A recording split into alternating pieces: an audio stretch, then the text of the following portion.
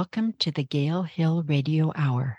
I'm your host, Kate Jones, here to talk about the lessons that horses can teach us about leadership and being in harmony with our human herd, whether at work or at home. Actually, Jackie Stevenson is the one who will tell you about that. She's the founder and CEO of Spirit of Leadership, LLC, which provides leadership training for businesses, organizations, and individuals. Along with Jackie and another human facilitator, the true trainers are the 6 horses in residence at Pebble Ledge Ranch, an incredibly beautiful stretch of property in Novelty, Ohio. Recently, my son and I visited Jackie at the ranch, where she and her husband, Herb, live. We spent 3 enriching hours there. Time well spent, indeed. It was a unique experience that gave us much to reflect upon. Now I'll stop talking and let Jackie take over to explain her work to you.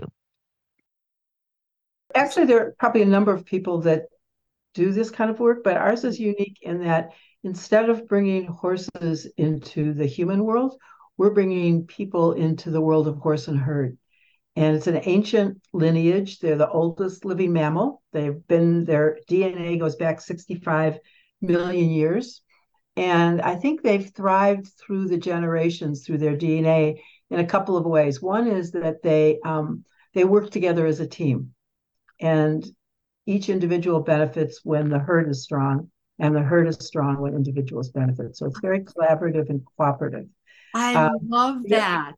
Yeah. The other thing is that they are hugely optimistic. They're never looking over their shoulder for regret. They're always looking for the next best place to be, which is greener grass, a buddy, shade, so that, as people, if we could not focus on what didn't work, but what did work and what could be.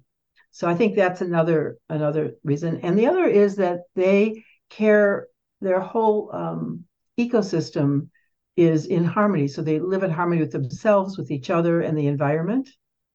And I think the last thing is that I've noticed is that they are always looking out for the next generation. So they live in a way that provides the best outcome for the generations to come. So they're taking care of the young. They breed with who are the strongest DNA. And so they're very, very in tune with survival of the generation. So they probably would never pollute the planet because they need it to be healthy for their offspring. So that's a little bit about the horses. So when we bring people into their world, those are the kinds of things we can think about. The other thing is that they are very quiet. They don't make a lot of noise. They're very silent, and they communicate through body language and movement. And so we can be more aware of our presence, the presence we bring in our embodied way, how we walk our talk, how we enter space, how welcoming we are, how accepting we are of differences of another being. So whether it's a horse or a human, our body language communicates our intention of engagement. And so we start out by having people come to the horse pasture gate, much like Margaret Mead enters a new culture. And we have people pause and wait and check their intention and to let the horses know they're coming. So, and ask for permission to enter, be gracious in how you enter and not just move into space. And that really carries over to emails, to how we enter people's office space, how we accept new ideas, how we enter space of new ideas. So it's all about starting with respect. And once you have respect, you can begin to build trust. So, and from trust, you can build a positive relationship and maybe even love.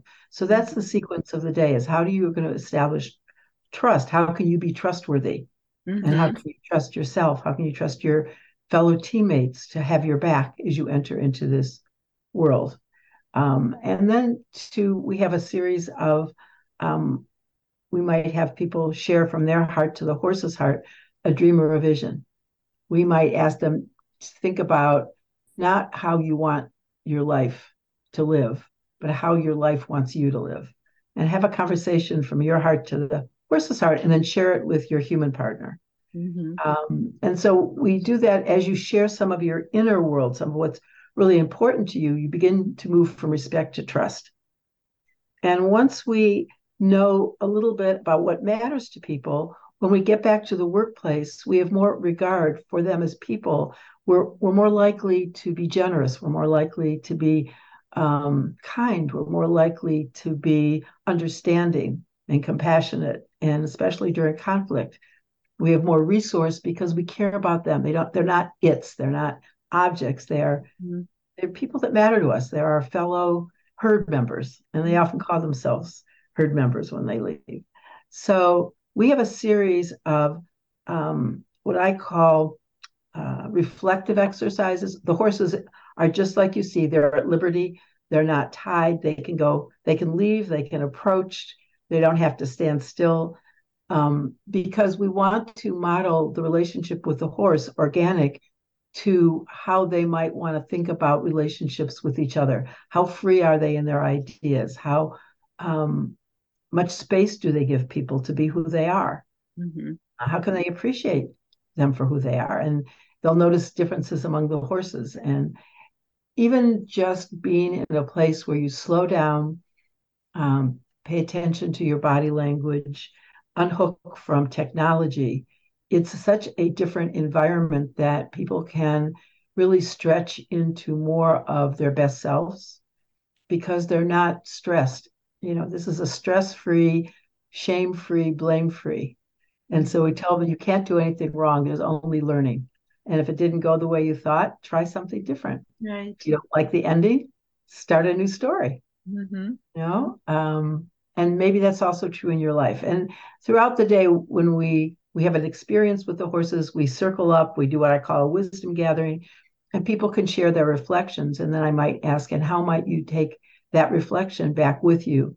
And what difference would your work look like if that's something that you integrated into the wisdom of your work?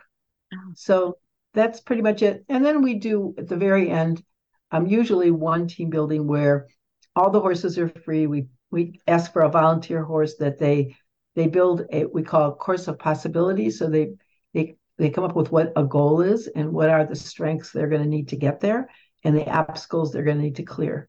And they build a representation of those obstacles.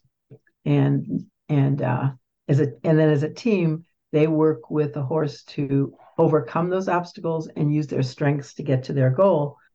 And what do they learn on that journey?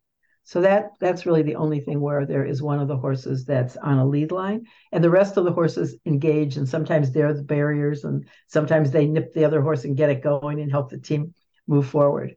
So it's really kind of fun. And everyone on the team has a job. So someone's in charge of safety, someone's in charge of having fun, someone's in charge of making sure no one gets left behind, and someone's in charge of showing the way, and someone's in charge of leading the horse. So everybody's got a role to play that's equally important, even though it may not be the one out front. And so the lessons are inherent in the experience. We don't say, this is what you're going to learn, now try this. It's have this experience, and what are you learning about leadership, about presence, about what matters to you, about what it means to be part of a team. So it's experience, reflection, and then dialogue. This is Kate again. In 2018, Jackie published a book titled Someday We'll Live Like Horses, Authentic Presence in Leadership and Life. It has wonderful stories from the perspectives of both humans and horses. I'm reading it now and highly recommend it. It's available on Jackie's website and on Amazon. This is Kate Jones with the Gale Hill Radio Hour. Until next time, thanks for joining us. Please share this episode with anyone who wants to be a better member of the herd.